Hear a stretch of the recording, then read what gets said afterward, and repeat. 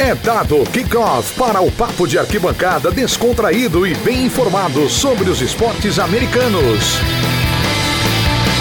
O USA na Rede está no ar.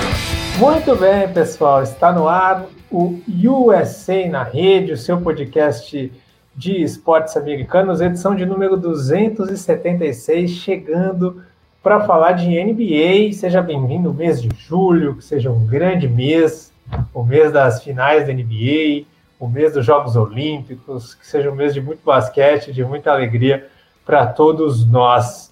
Começando para a gente falar de um dia histórico, né? A gente vai abordar aqui a classificação do Phoenix Suns para a final da NBA. Muitas gerações, aí as gerações recentes, não viram o Phoenix Suns na final, vão poder ver o Suns que sempre parava no Lakers, no Spurs do Popovich. Agora o Suns pode curtir uma decisão da NBA, que será num duelo indefinido como Hawks ou Bucks. Vamos falar da lesão do Giannis, de como que anda esse confronto agora, esse confronto que agora está cada vez mais aberto entre Hawks e Bucks. E vamos falar também, claro, da seleção brasileira que venceu a Croácia, venceu muito bem a Croácia, até assustadora a vantagem, o domínio, jogando lá na Croácia. E agora está nas semifinais, vai jogar contra o México no sábado e vai enfrentar a Croácia ou a Alemanha. Passando pelo México, vai enfrentar a Croácia ou a Alemanha na final, a vaga olímpica, que parecia um negócio bem difícil depois dessa atuação do Brasil. Agora se tornou algo bem factível e a gente vai debater essas possibilidades. Eu digo a gente porque ao meu lado, eu sou Miguel Fortunato e ao meu lado está ele, nosso especialista de basquete da equipe de playoffs, Piero Fiorelli, torcedor do Phoenix Suns. Chegou o dia, Piero. Como é que tá? Como é que foi a festa aí na casa do Piero? Como é que foi? Fala, Miguelito, amigos do USA na Rede. Nossa, cara, foi muito legal, realmente, uma emoção muito grande pro torcedor, né? Porque são muitos anos de sofrimento, né? E pelo menos eu, como torcedor, há 15, 16 anos, e chegou um momento que eu pensei que eu jamais veria isso. E a minha geração está aí assistindo o Phoenix Suns de Devin Booker, Mikal Bridges, DeAndre Ayton e Chris Paul na final da NBA. É realmente uma alegria muito grande. Então a gente tem muito assunto para o programa de hoje, como você falou, né? Seleção brasileira, finais da NBA, temos as lesões para comentar, né? Mais jogadores sendo atacados por esse surto de lesões, alguns com lesões físicas, com problemas da sequência de jogos, e outros por pura infelicidade, uma fatalidade. Então temos muitos assuntos aí para o programa de hoje. Exatamente, não se esqueça de se inscrever se você não é inscrito no seu agregador de podcasts aí, procure por The Playoffs e aí você se inscreve aí no canal do The Playoffs, assina o feed e toda vez que tiver um podcast de esportes americanos, você acompanhe também as notícias de todas as franquias da NBA, todos os dias em theplayoffs.com.br, o melhor portal de esportes americanos em texto, em língua portuguesa. Acompanhe para ficar bem informado. E outro recado, né? Se inscreva também no nosso canal do YouTube. Quem ainda não é inscrito, já ativa o sininho, vai lá, procura o canal do The Playoffs, porque toda semana tem live de NBA, né? Essa semana foi na terça-feira, mas geralmente é de segunda-feira. Toda segunda-feira tem live, e aí você pode ficar de olho aí nos comentários, interagir, mandar suas opiniões. É sempre bem legal. E este programa é produzido pela WP Oncast, do nosso Pix. Entre em contato com ele se você quiser ter o seu podcast também, fazer um comercial, qualquer trabalho de áudio que você precisa fazer, trabalho de faculdade, enfim. Precisar fazer um trabalho de áudio de alto nível, chama o Pix, que é garantia de sucesso. Telefone 54 99620 5634 ou pelo site wp.com.rs/oncast. É isso, recado dado. Vamos que vamos, Piero. Vamos falar dessa classificação do Phoenix Suns para a final da NBA. Vitória ontem, a gente está gravando na quinta-feira, né? Vitória sobre o Clippers por 130-103. Os Spurs fecham a série em 4-2 e avançam para grande decisão. Destaque aí para para a atuação gigantesca de Chris Paul, de 41 pontos, 22 pontos para Devin Booker. E eu acho que fica pelo Chris Paul, né, Piero? A gente tem que fazer a meia-culpa. A gente já viu que aposentou o Chris Paul aqui, falou que ele já estava fora dos grandes holofotes, que o Chris Paul agora era um jogador que já estava desmotivado, é o que ele parecia 2 anos atrás, né? E ele me mete num jogo 6 de final de conferência, ele classifica o Suns numa vitória histórica com uma atuação dessa. Pois é, cara, há 2 anos atrás, o Houston Rockets, para agradar o James Harden e resolver o problema do vestiário, trocou Chris Paul e um monte de piques e vários ativos para pegar o Westbrook. Há 2 anos atrás, esse era o valor do Chris Paul. Ainda um jogador muito bom, um cara que chegou dominando um jogo 5 de final do Oeste contra o Golden State Warriors. Talvez se ele não se lesionasse, ele teria feito final com aquele Houston Rockets. Ele jogou bem em Houston, mas chegou nesse momento. Houston fez a escolha e trocou ele pelo Russell Westbrook. 1 ano depois, aconteceu o que aconteceu ali no projeto de Houston e ele levou um Oklahoma City Thunder totalmente desacreditado para os playoffs. E mais uma vez, mais uma equipe faz uma troca pelo Chris Paul, né? Move Ricky Rubio, Kelly Oubre Jr., Ty Jerome, Jalen Leck, pique de primeira rodada, para ter o Chris Paul em Phoenix. Essa foi a troca. E após 3 franquias em 3 temporadas, o Chris Paul finalmente está nos playoffs. Finalmente está na final da NBA. Um atleta histórico, conhecido como Point God, né? Um dos melhores armadores da história da NBA, conseguindo essa vitória para a carreira dele. Então, fazendo essa pequena lembrança aí dos últimos anos, realmente é uma carreira de, não vou dizer de altos e baixos, porque enquanto esteve em quadra, Chris Paul foi Chris Paul. Então acho que é até injusto falar, pô, ele não estava jogando bem.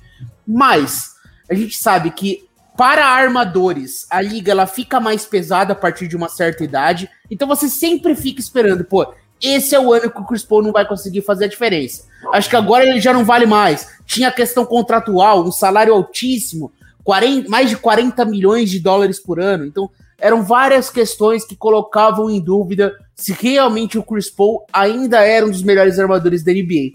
E ele chegou nesse Phoenix Suns de temporadas muito ruins. É verdade que teve o Bubble Suns ali, das 8 vitórias em 8 jogos na bolha de Orlando.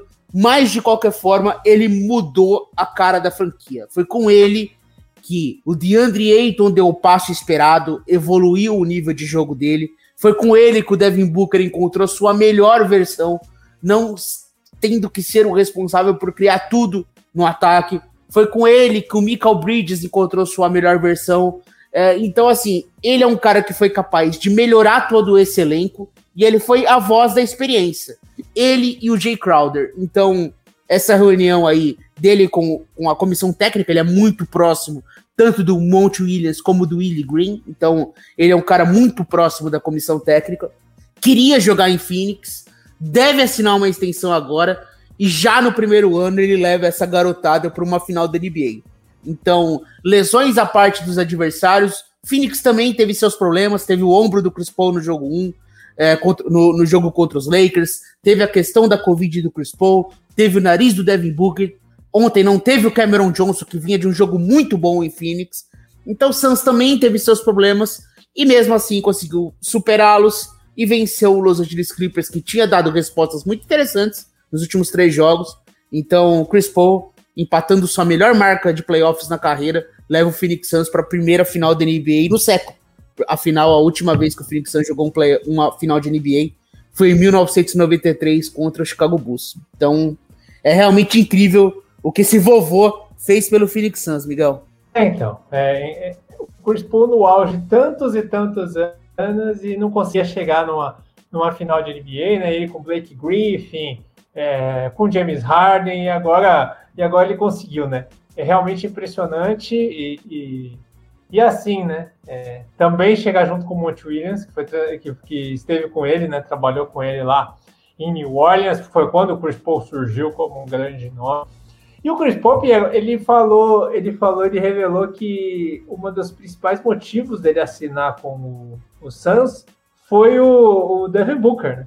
Ele queria jogar com o Devin Booker. E essa dupla chegou, né? É impressionante como deu certo por Chris Paul e Booker. E logo quando o Chris Paul foi anunciado a troca, né, já se viu ele e o Devin Booker treinando juntos ali no ginásio que tem na casa do Robert Sarver, né, o dono do Phoenix Suns, tem um ginásio dentro da casa dele, e já se via fotos dos dois treinando juntos. Eles criaram uma relação muito próxima, de muita confiança, inclusive nos jogos em que ele estava afastado pelos protocolos de saúde. Logo ao final dos jogos, já tinha aquele FaceTime, né, do Devin Booker, muito curioso, né, na saída do jogo, já no vestiário, na entrada do vestiário, ele conversando por vídeo com o Chris Paul. Então tinha muito dessa relação dos jogadores jovens com o seu ídolo quase, né, quase isso, né. Então tem a amizade, mas também tem uma relação de ídolo, que eu acho muito importante para esses garotos, assim. A gente sabe do talento do Devin Booker, a gente sabe do talento do Ayton, enfim, mas é importante ter uma referência como o Chris Paul, e acho que essa experiência fez toda a diferença. Ele nem sempre foi incrível nesses playoffs. Ele teve alguns jogos abaixo, como foi o último jogo, né? Eu mesmo na live de terça-feira, eu citei o Chris Paul como um dos problemas gravíssimos da derrota no jogo 5. Ele tinha atuado muito mal, jogando muito lento, muito devagar, fazendo escolhas ruins, o que não é a cara do Chris Paul. O Chris Paul é um cara que joga em meia quadra, ele monopoliza a bola, às vezes ele joga um pouco mais lento, tudo bem, ele tem um jogo de meia distância, mas eu achei ele receoso, assim, não querendo tomar as decisões. E aí ficou muito lento. E acho que nesse jogo 6 ele voltou a ser Chris Paul, talvez se sentindo melhor também, tava com falta de ritmo de jogo, não havia treinado com os companheiros pela questão da Covid, então acho que ele encontrou a melhor versão, e esse jogo 6 foi o jogo dele, né? Que as bolas de 3 caíram e os 41 pontos levaram o Phoenix para a final. Pois é, né? E o Chris Paul, além da Covid, ele apresentou uma lesão no meio da série com os Lakers, que parecia que a gente não ia ver mais ele na temporada. Teve a primeira derrota na série para os Lakers, o Chris Paul não conseguia arremessar a bola, cara. E aí o time caiu muito de rendimento, sentiu. Ali parecia que tinha acabado a temporada do Suns. E o Chris Paul conseguiu reagir e o time chega na final. Final que não acontece, Piero, desde 1993, né, quando o Phoenix Suns chegou na final. Foi uma das vítimas do Chicago Bulls, né, do grande time do Chicago Bulls, que ganhou 6 títulos da NBA, para muitos o maior time da história. Mas o Phoenix Suns teve uma campanha incrível naquele ano, conseguiu chegar e perdeu a final de 4-2, né? O time que tinha jogadores como o Charles Barkley, que era o principal nome dessa franquia, mas tinha o Danny Ainge, que hoje é um dos grandes nomes fora da quadra, como GM na NBA, e outros nomes. Queria que você traçasse um comparativo. Você não viu ao vivo, mas você já viu muito sobre esse histórico time do Suns, né? Queria que você traçasse um comparativo entre o time do Suns atual e esse time que chegou na decisão de 92-93. Pois é, né? Tanto que na série The Last Dance, né? Para quem assistiu, tem na Netflix, né? Que fala da carreira do Michael Jordan. Ele relata, e a maioria dos companheiros concordam, que a final mais difícil do hexacampeonato do Jordan foi a final de 93 contra o Suns, né? Depois dessa final ele tem a parada pro golfe, né? Pro beisebol. Ele jogava muito golfe, mas ele teve a parada pro beisebol. Não e essa final de 93... jogar golfe, né? Não parar pra jogar golfe. Exatamente. Ele jogava entre as finais, entre os jogos das finais. Isso. Então, essa final de 93 foi uma final muito dura. O Bulls ganha no jogo 6 em Phoenix, com aquela bola do James Paxson, né, uma bola histórica, né, em que ele tá livre e arremessa no estouro do cronômetro, vira o jogo e ganha o jogo 6, e ali o Chicago Bulls é campeão. Mas era um time muito bom também, muito talentoso, né? A gente falou aqui você citou pelo menos o Charles Barkley, né, que era o grande cestinha daquele time, era o cara que liderava o ataque, mas tinha o Kevin Johnson, que é um jogador histórico do Phoenix Suns também, cara que teve problemas com lesões, mas quando jogava, assim, quando estava inteiro, era um atleta fenomenal. O Dan Marley era uma grande figura, além de ser um grande defensor, ele é um cara que completava esse ataque. Então, assim, você citou Danny Ainge, o técnico era o Paul Westphal, né, que era um dos jogadores do time que foi finalista em 76. O Phoenix Suns tem 2 finais na história. apenas. Apesar de ser um time tradicional que costuma frequentar playoffs, mas final da NBA chegou apenas 2 vezes. Tem esse de 76, que tem aquele jogo histórico das 4 prorrogações contra o Boston Celtics. O Phoenix perde aquela final de 76, e em 93 tem essa final contra o Chicago Bulls. Não acho que o time desse ano seja melhor que esse de 93. E não sei também se é melhor do que o time do Nash, principalmente o time ali do miolo dos anos 2000, né, que tem aquele momento histórico contra o San Antonio Spurs, né, em que o Robert Horry empurra o Steve Nash na placa e ele quebra o nariz, o Stoudemire é suspenso. Eu achava aquele time incrível também, né, do Nash, do Stoudemire, do Shawn Marion, do Leandrinho, do Rajabel, mas eu acho esse time atual, assim como esses outros que eu citei, um time muito equilibrado. Consegue ganhar o jogo de diversas formas. Não depende apenas da sua principal estrela. O Phoenix consegue ganhar jogos quando o Devin Booker não pontua tanto. É óbvio, se você quer ser campeão, você precisa do Devin Booker puxando a pontuação. É ótimo que ele tenha jogos de 40 pontos. Mas, assim, se o Devin Booker fizer um jogo de 20 pontos, como ele fez no jogo 6, é possível o Phoenix Suns ganhar. Então, mesmo quando o seu maior pontuador não pontua tanto, o Suns tem de onde tirar. Tem a liderança do Chris Paul, tem um bom banco, então tem jogadores como Cameron Payne, Cameron Johnson, dependendo da noite até um Dario Saric, um Torrey Craig, trazem fatores interessantes vindo do banco. Tem muita defesa, o time defende muito, principalmente no perímetro, nas alas, né? Tem jogadores como o Jay Crowder e o Michael Bridges que conseguem defender diversos perfis físicos de alas, né? Sejam caras mais fortes, sejam caras mais móveis. E tem um protetor de aro que se apresentou como um grande pivô nesses playoffs. Então, por isso que eu tô relatando esse time do Phoenix Suns e lembrando nome por nome, para dizer que é um time muito equilibrado. Consegue arremessar de 3, consegue jogar em transição, consegue atacar em meia quadra e consegue defender times diferentes. Então, eu acho que isso é uma grande virtude. O Suns nem sempre jogou muito bem nesses playoffs, teve momentos aí de baixa, principalmente agora na série contra os Clippers, né? Eu acho que o Suns jogou bem 3 partidas e outras 4 não jogou bem. Mas conseguiu ganhar um jogo em que não jogou bem e no final está na final da NBA. Então eu acho que é um time que é possível comparar com esses grandes Phoenix Suns da história, com esses grandes times do Phoenix Suns da história, e acho que chega aí com uma possibilidade real de título. Eu tô esperançoso, obviamente não acabou, vai vir um time muito forte do leste, mas o Phoenix Suns já conseguiu algo histórico. Ninguém esperava. É um time que não fazia playoffs desde 2010. São 11 anos de espera. E com o Chris Paul e o elenco, que basicamente o mesmo elenco da temporada passada, né, com a adição do Jay Crowder e do Chris Paul, estão na final da NBA. Uma grande surpresa. Exato. E agora o Suns tem esse trauma do 4-2 para superar, né? O Suns perdeu as 2 finais de NBA que disputou, né? Tanto a do Bulls em 93 como a do Celtics em 76, ele perdeu as 2 finais por 4-2, né? E as duas finais de conferência, as 2 últimas finais de conferência que o Suns tinha disputado, ele perdeu por 4-2 também, né? Perdeu dos times que o Piero citou aí, perdeu em 2010 pro Lakers 4-2 e perdeu em 2006 a final da conferência também pro Mavericks 4-2, né? É o trauma desse placar pros Lakers, pro Suns. E assim, né, cara? Eu lembro que a gente discutia, Piero, que o Devin Booker ia pedir para ser trocado, isso ia ser fatal. Isso há 1 ano atrás, antes da bolha, a gente falava isso. Devin Booker vai pedir para ser trocado, porque ele é um baita talento e não dão um time para ele. E o time fez cagada de não insistir no Kokoshkov, fez cagada de não draftar o Doncic. A gente só tinha motivos para falar mal, né, cara? E a carreira do Devin Booker parecia que tinha acabado já. Porque, pelo menos no Suns, né? Porque eram várias temporadas sem conseguir chegar nos playoffs. O máximo tinha sido tirando o 10º lugar na temporada da bolha, por causa da arrancada, a gente só via 15º, 15º, 14º. E é um salto inacreditável, né, Pierre?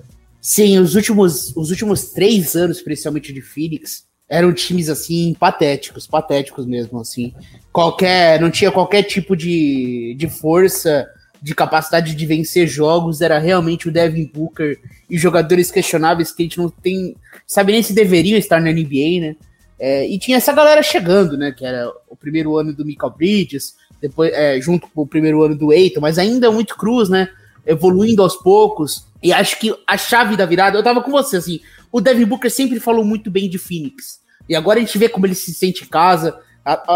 O clima no ginásio, quando o Suns tá jogando na Phoenix Suns Arena, né? Agora que tá sem o name right, né? Ainda a arena do Phoenix Suns não tem um nome agora, né? É Phoenix Suns Arena. Tá um clima incrível, é uma torcida fanática. A torcida do Phoenix é uma torcida que realmente ama. Phoenix respira o Suns. E vê no playoff, a gente tá vendo o que eles são capazes de criar esse clima. Mas chega um momento em que o jogador esquece isso. Porque são anos sendo muito ruim. Então não existe clima, não existe torcida fanática que te convença a ficar num lugar em que você é muito bom e eles não te oferecem qualquer tipo de cenário para você ser uma estrela, para você fazer barulho na NBA. Então o meu medo é exatamente isso que você tá falando. Pô, vai chegar uma hora que ele não vai aguentar. Vai chegar uma hora que ele vai pedir para sair. E acho que a mudança central, ela parte na contratação do Monty Williams. É um técnico que ele passou por momentos muito difíceis na carreira, né? Perdeu a esposa alguns anos atrás, chegou a repensar a ideia de trabalhar com basquete, voltou, trabalhou na seleção americana, trabalhou no Philadelphia 76ers, e essa relação dele com os jogadores, essa liderança que ele tem, somada a um ótimo staff que o Phoenix Suns montou. Então acho que pra mim o ponto central da mudança da franquia é óbvio, os jogadores, né? Claro, os jogadores jogaram muito, são grandes jogadores, mas é essa liderança do Monty Williams e o James Jones ali no comando também das ações da franquia, que mudaram a mentalidade. O Suns era um time muito passivo no mercado, com o Ryan McDonough, né? Era um time que tomava decisões que você não entendia. Parecia que estava sempre satisfeito. Era um processo de rebuild que não acabava nunca. E parecia que nunca acabaria. Eu acho que, a partir do momento que o James Jones chegou e o Monty Williams chegou, acabou. A partir de agora a gente vai ser agressivo, a gente vai querer ganhar. A gente quer mudar a mentalidade da franquia. E em 2 anos eles fizeram isso. Então, para mim, além dos atletas que eu já elogiei durante o programa todo, partem desses 2 nomes, James Jones e Monty Williams. Eles foram os caras que mudaram a mentalidade da franquia. E com isso a gente vê as declarações do Devin Booker, de que ele ama a Phoenix, de que ele se sente em casa desde o primeiro dia. Você relembra o cara o quanto ele gosta do lugar. Mas para isso ele precisa ganhar, e o Phoenix Suns ofereceu isso para ele. E para ganhar de vez, para ganhar o título da NBA, e ele até se arrepia com essas palavras, né? Para ganhar o título da NBA, vai ter que derrotar ou o Hawks ou o Bucks, né? A gente vai falar aí como é que tá essa série, mas eu queria que você falasse em questão de encaixe, né? A gente sabe que o Giannis está fora da temporada, então se o Bucks chegar... Ele tá fora do jogo 5, a gente não sabe ainda. Há notícias de que ele não joga mais essa temporada, há notícias que ele pode jogar, enfim, mas se jogar não vai estar 100%. E aí eu te pergunto, como é que acha esse Bucks com o Giannis ou fora, ou não 100%, ou o Hawks com a juventude, com o Trae Young? Qual equipe tem um encaixe melhor do Phoenix Suns? Olhando do ponto de vista do Suns, quem seria menos pior em enfrentar nessa final? Que assim, é muito difícil prever, por isso que você falou, né? É a questão da saúde do Giannis, o quanto ele realmente está como dúvida. Assim, o jogo 5 ele não joga, né? Que é o jogo de logo mais, né? Quem tá ouvindo o podcast provavelmente até viu esse jogo, né? A gente não sabe nem como foi essa partida, mas as condições do Giannis. Mas também quando a gente for projetar uma possibilidade de Atlanta, a gente tem que pensar nas condições do Trae Young também, né, Miguel? Porque ele perdeu o jogo passado e uma lesão no pé nunca é simples. Não é um tornozelo, é uma lesão no pé. E a gente sabe que essas lesões no pé para jogador de basquete, elas podem virar um drama para uma carreira inteira. Ele é um jogador mais baixo, então isso obviamente dá uma vantagem para ele, né? Essas lesões no pé, quanto mais alto você normalmente essa lesão acaba ficando mais grave. Então acho que assim, pensando em projetar, eu acho o time de Milwaukee melhor. Acho que eles oferecem mais dificuldades para o Suns. Eu acho que o Phoenix tem argumentos defensivos para minimizar um Giannis, então você pode ter aquela versão muito do que foi o hit do ano passado. Então você usa o Jay Crowder numa primeira defesa no Giannis para usar fisicalidade, para tentar incomodar, e sempre com o Ayton na cobertura, e de repente numa reta final de jogo você vai com o Ayton defendendo ele, porque o Ayton é um bom defensor do Giannis. Na temporada regular ele defendeu bem o Giannis. Apesar de ele ser um pivô, ele é um cara com uma mobilidade lateral boa para alguém do tamanho do Ayton. Então ele consegue proteger o aro Ele consegue, assim, dentro do que é possível defender o Giannis, né? Porque é um cara fenomenal. Então, por mais que existam críticas ao Giannis e a questão do lance livre dele, ele é um fenômeno. E ele tá jogando muito nesses playoffs. Então, eu acho que o Ayton é um cara que consegue minimizar isso. O Giannis não jogando e o Trae Young estando inteiro, aí eu acho que o melhor cenário seria pegar os Bucks mesmo. Porque é um time menos completo. É um time com essa questão do Giannis, eu digo, né? Porque não tem tantas opções de banco, é um time que não consegue oferecer tantas situações, e basicamente aí o ataque ficaria muito sobrecarregado na questão do Chris Middleton, né? O Jrue Holiday é um cara capaz de ter noites espetaculares, mas teria que ser o Chris Middleton carregando esse ataque toda noite, né? E o Suns tem muitos alas para colocar ali de frente para ele, né? Pode jogar o Michael Bridges defendendo ele, pode jogar um pouquinho do Jay Crowder, pode jogar um pouquinho de Torrey Craig, pode jogar um pouquinho de Cameron Johnson. Então, tem muita versatilidade defensiva nas alas, e acho que isso incomodaria o Bucks. Então, acho que assim, um Bucks sem Giannis seria o melhor cenário para o Suns, enquanto se tiver que defender um Trae Young, aí pode pesar um pouco, né? Por mais que o Chris Paul ainda seja um defensor capaz, talvez o Suns teria que dar muitos minutos pro Michael Bridges defendendo o Trae Young, né? Porque o Michael Bridges, ele fez isso em alguns momentos, né? Defendeu, por exemplo, o Ja Morant, então ele defendeu o Doncic. Ele é um ala capaz de defender armadores, mas aí você vai ter que colocar o Chris Paul num Bogdanovic. Enfim, tem um encaixe defensivo aí que é um pouquinho mais complicado quando a questão é o Atlanta. Então, eu vou por aí. Os dois times inteiros, eu acho melhor pegar o Atlanta. Com o desfalque do Giannis, é melhor pegar o Bucks. Pra mim, esse é o cenário. A informação de que o Giannis estaria fora da temporada foi dada ontem pelo jornalista Jake Ritz, né? Só que o time do Milwaukee Bucks ainda não confirmou essa informação. O Woj também não confirmou. Inclusive, né, Miguel? O Giannis está como dúvida para o jogo 5, mas há informações de que ele não joga mais, né? Vamos ver. Inclusive, a notícia que foi dada pelo Woj, né? É que não houve qualquer tipo de dano estrutural no joelho, né?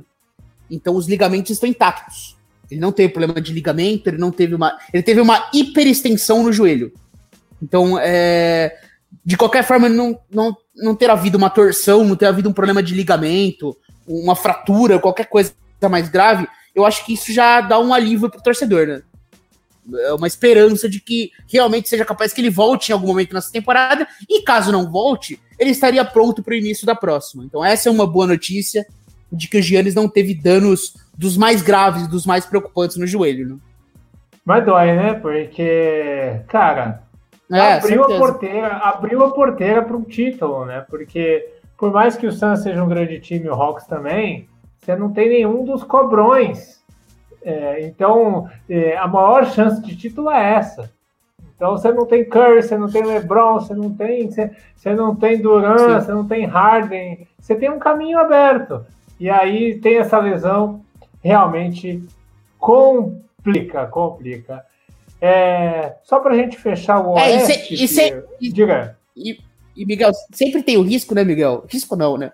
A estratégia do time ficar listando o cara como dúvida, né? Igual o Clippers fez com o Kawhi. Eu acho que a gente chegou à conclusão ao final da série que o Kawhi em nenhum momento tinha expectativa de jogar, né? Uhum. Mas ficava ali naquela coisa, dúvida pro jogo. Então, de repente é uma estratégia, né? Você não listar ele como fora da temporada e sempre gerar essa dúvida no adversário, né? Mas talvez seja uma estratégia Kawhi. Fala que ele está como dúvida, mas no fim não existe qualquer expectativa que ele jogue, né? Vamos ver. Só para a gente fechar o Oeste, eu queria que você fizesse uma avaliação final do Clippers. O que fica? Terra arrasada? Perderam muita chance? Essa estrutura com Kawhi e Paul George pode chegar no título?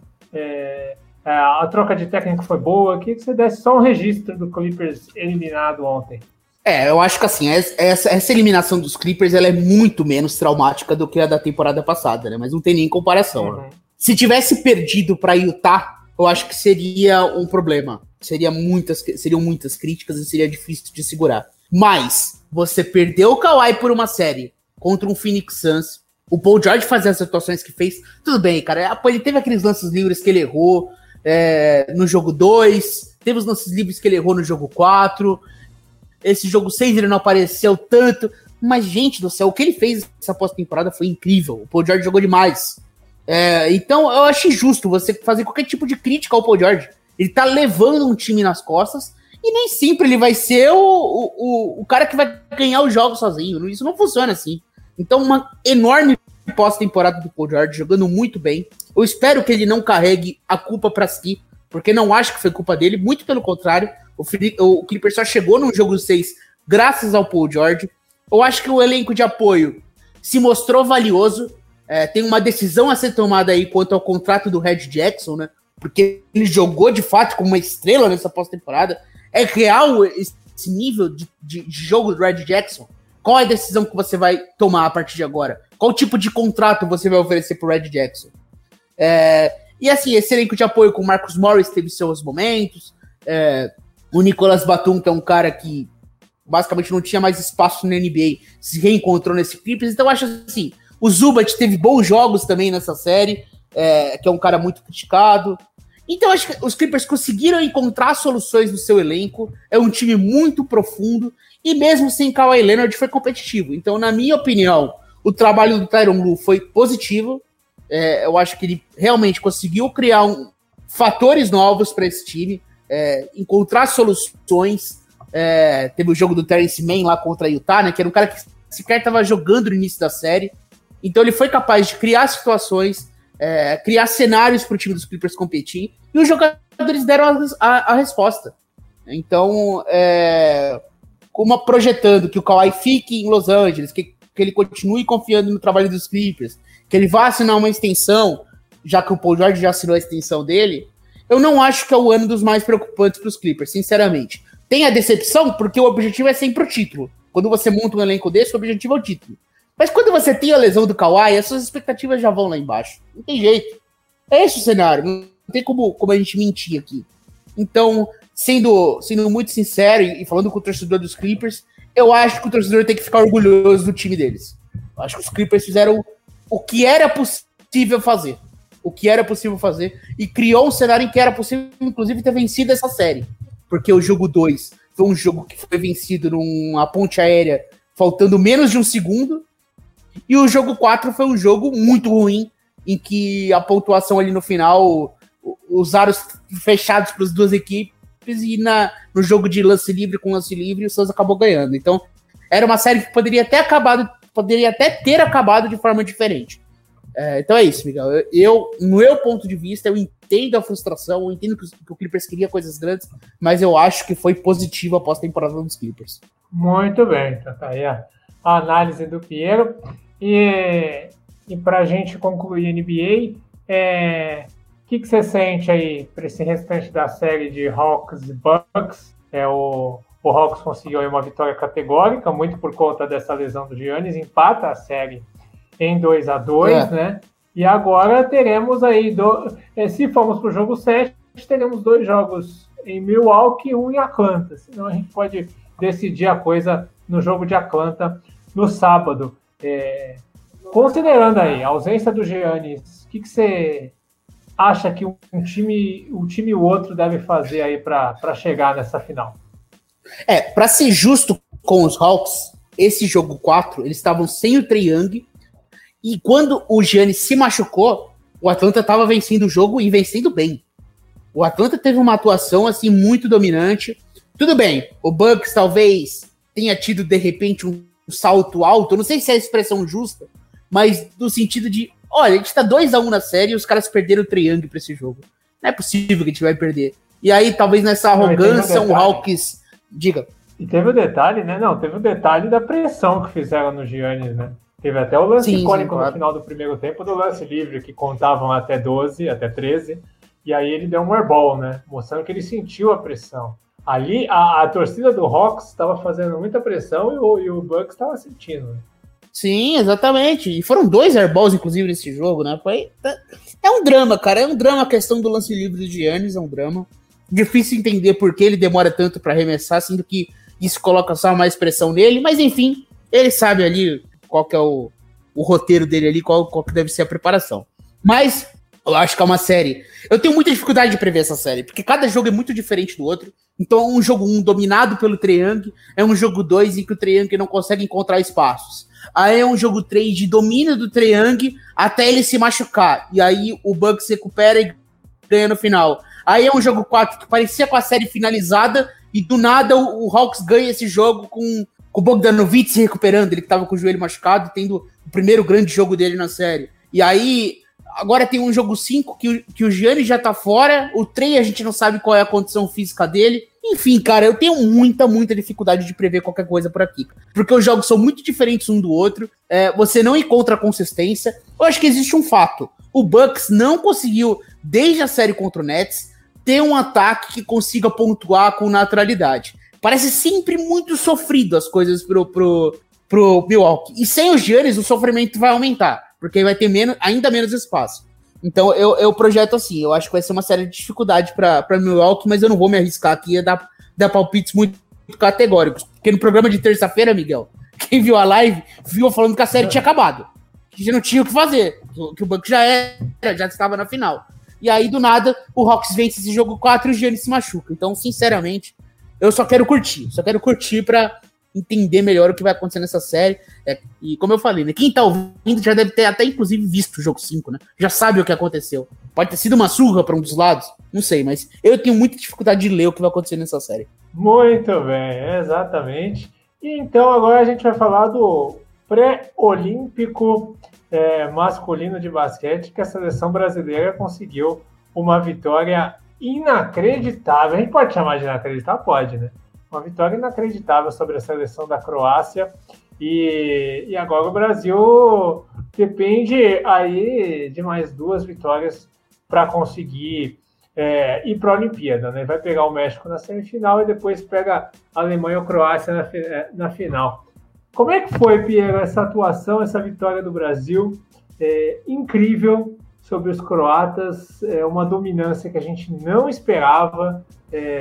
A que se atribui essa vitória? Cara, e tem uma loucura nesse jogo, né? Porque o Brasil fez a estreia tranquila, né? Contra a seleção da Tunísia, né? Venceu o jogo, assim, jogando bem, o time conseguiu encontrar soluções. Ótimas atuações de, por exemplo, jogador como o Benite, que eu acho que hoje é o melhor jogador da seleção brasileira, jogando muito tranquilo. Tem a experiência do Marcelinho, tem a experiência do Varejão, tem profundidade no banco, né? Um time que tem jogadores vindo do banco, como o Léo Mendel, por exemplo, que vem e ajuda realmente o time. Mas o Petrovic fazendo muitos testes, né? Isso que me impressionou, porque do jogo 1 pro jogo 2, foi basicamente um outro time que entrou em quadra. O Jorginho, que mal teve minutos no jogo 1, começou como titular junto com o Rafa Luz.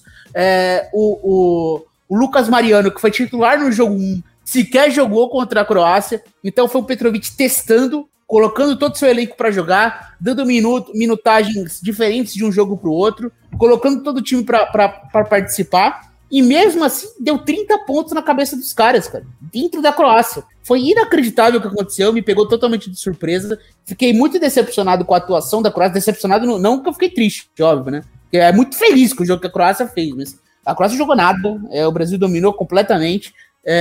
E, assim, até que ponto a Croácia simplesmente levou na boa o jogo, levou nas coxas e, bom, vamos se preocupar só com o mata-mata? Eu não sei. Mas a realidade é que o Brasil deu um susto, a torcida não conseguiu entrar no jogo em nenhum momento. Basicamente, todo mundo que esteve em quadra teve boas atuações. Então, assim, muito legal o que o Brasil fez. E é o que eu sempre falo, né? Eu tô calejado de seleção, né? Eu sou um sofredor de seleção brasileira de basquete. Então a gente sempre se empolga. Existe um torneio de basquete em que a seleção brasileira participe, em que o Brasil não tem um momento de empolgação pra torcida. Sempre acontece. O Brasil não é esse tipo. O Brasil não é o tipo de time que vai para um Mundial, vai para uma Olimpíada e simplesmente perde de todo mundo e é uma decepção. O Brasil nunca faz isso. O Brasil sempre tem um adversário na primeira fase que ganha de um adversário grande e você fala, meu Deus, essa seleção é boa. E aí vai no mata-mata e tem sempre a decepção, né? Então, é sempre esse altos e baixos. Você percebe o talento, você vê que a gente é competitivo, mas chega na hora H, tem uma Argentina no caminho, tem uma Espanha no caminho, tem a República Tcheca, como foi no último Mundial, em que o Brasil baixa o nível, principalmente a Argentina, né? Que foi em 2 Olimpíadas times que eliminaram o Brasil. Então, eu tenho essa preocupação, mas eu tenho que falar, o Brasil jogou muito bem nessa primeira fase e deu uma boa impressão e deu medo aí pros adversários, né? Acho que deu um susto pros adversários, mas repito, nada ganho, muita coisa pela frente, o mata-mata é outro cenário e outro tipo de jogo. A gente teve como principais atuações aí o Hetzheimer com 20 pontos, o Bruno Caboclo com 17 pontos e o Leonardo Mendel com 14, né? E o Brasil foi muito bem nos rebotes, né? Todos os jogadores pegaram rebotes e o Brasil ganhou a batalha dos rebotes contra os croatas. Foi uma grande atuação mesmo. E só que assim, né? E o Brasil não conseguiu. Fala. Não, eu ia falar só que o Brasil, um ponto positivo do Brasil é que o Brasil conseguiu nos 2 jogos criar arremessos com muita naturalidade, né? Então, principalmente no jogo de pick and roll do Marcelinho Huertas, ou com a velocidade e com o ritmo que imprime o Iago, o Brasil ele consegue criar arremessos. Tá girando muito a bola e encontrando os arremessadores livres. Então, para mim, isso está sendo um ponto muito importante do ataque do Brasil, que é sempre estar tendo bons arremessos. Às vezes não cai, mas as escolhas estão sendo boas. E assim, você falou sobre a Croácia. A Croácia está levando de boa o jogo. Cara, a Croácia ganhou no sufoco da Tunísia, né? Hoje, nessa quinta-feira, a Croácia se classificou ganhando da Tunísia de 75-70 num jogo apertado, jogo difícil.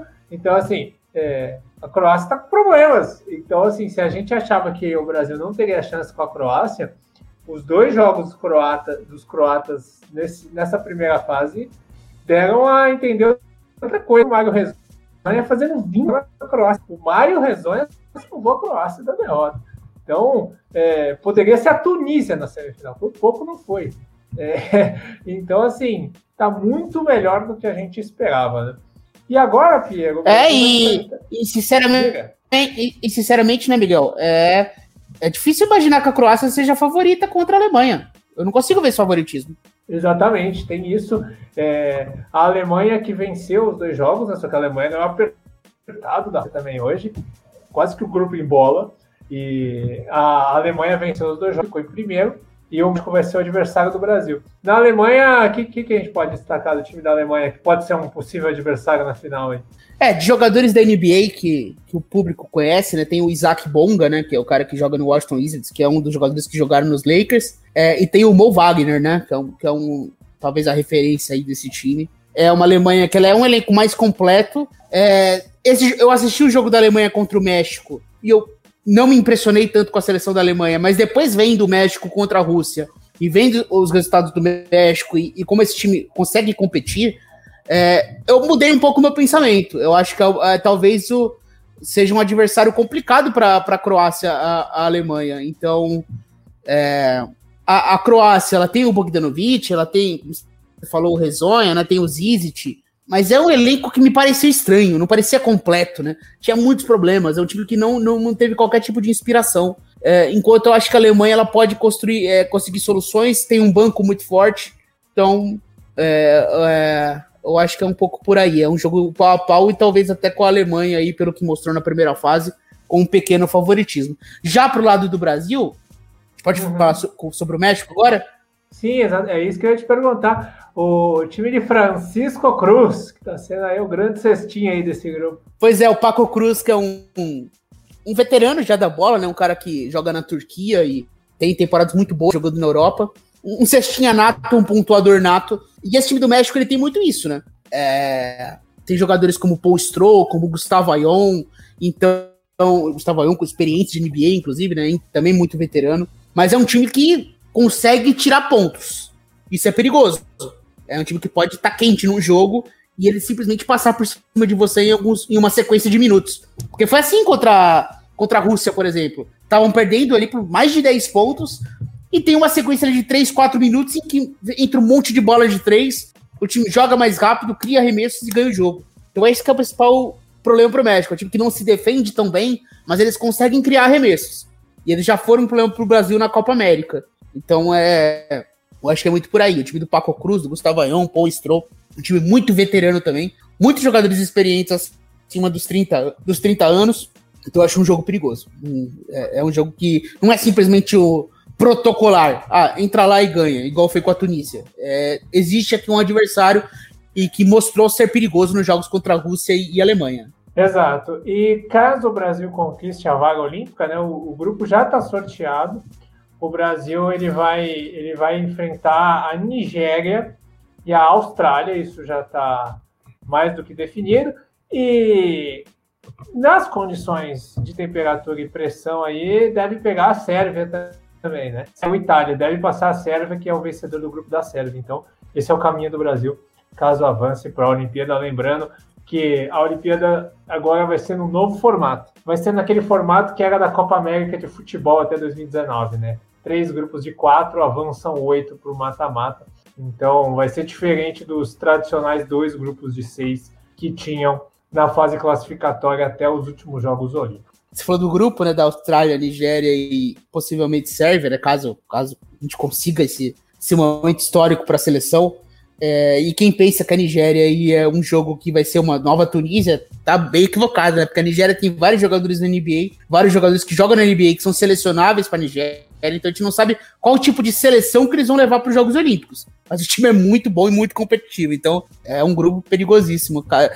Fácil nunca vai ser, né? Mas furar esse pré-olímpico seria algo já muito, muito bacana. É isso. Exatamente, para disputar a Olimpíada, né? Para chegar na Olimpíada que está tão pertinho, ia ser bem legal. Então, fechamos essa edição do USA na Rede. Se inscreva no canal do YouTube do The Playoffs, que na segunda-feira deveremos ter live aí, falando sobre, possivelmente, a final da NBA definida. Quem sabe? Vamos ver. Vamos aguardar se termina no sábado ou se não termina no sábado.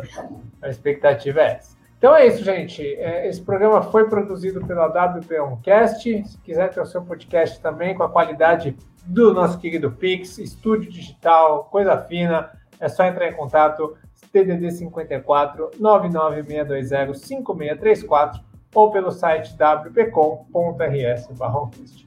Valeu, Pierão, aquele abraço. Valeu, Miguel, um abraço para você, para toda a galera aí que escutou o USA na Rede, e é isso, né, livecast ou na segunda ou na terça, né, talvez se tiver jogo 7 na segunda, a gente a gente faça na terça, né, mas de qualquer forma, fica aí ligado nas nossas redes sociais, para acompanhar o The Playoffs e assim nosso feed aí, com essa parada. É isso aí, Miguelito. Até a próxima aí. Vai, Sans.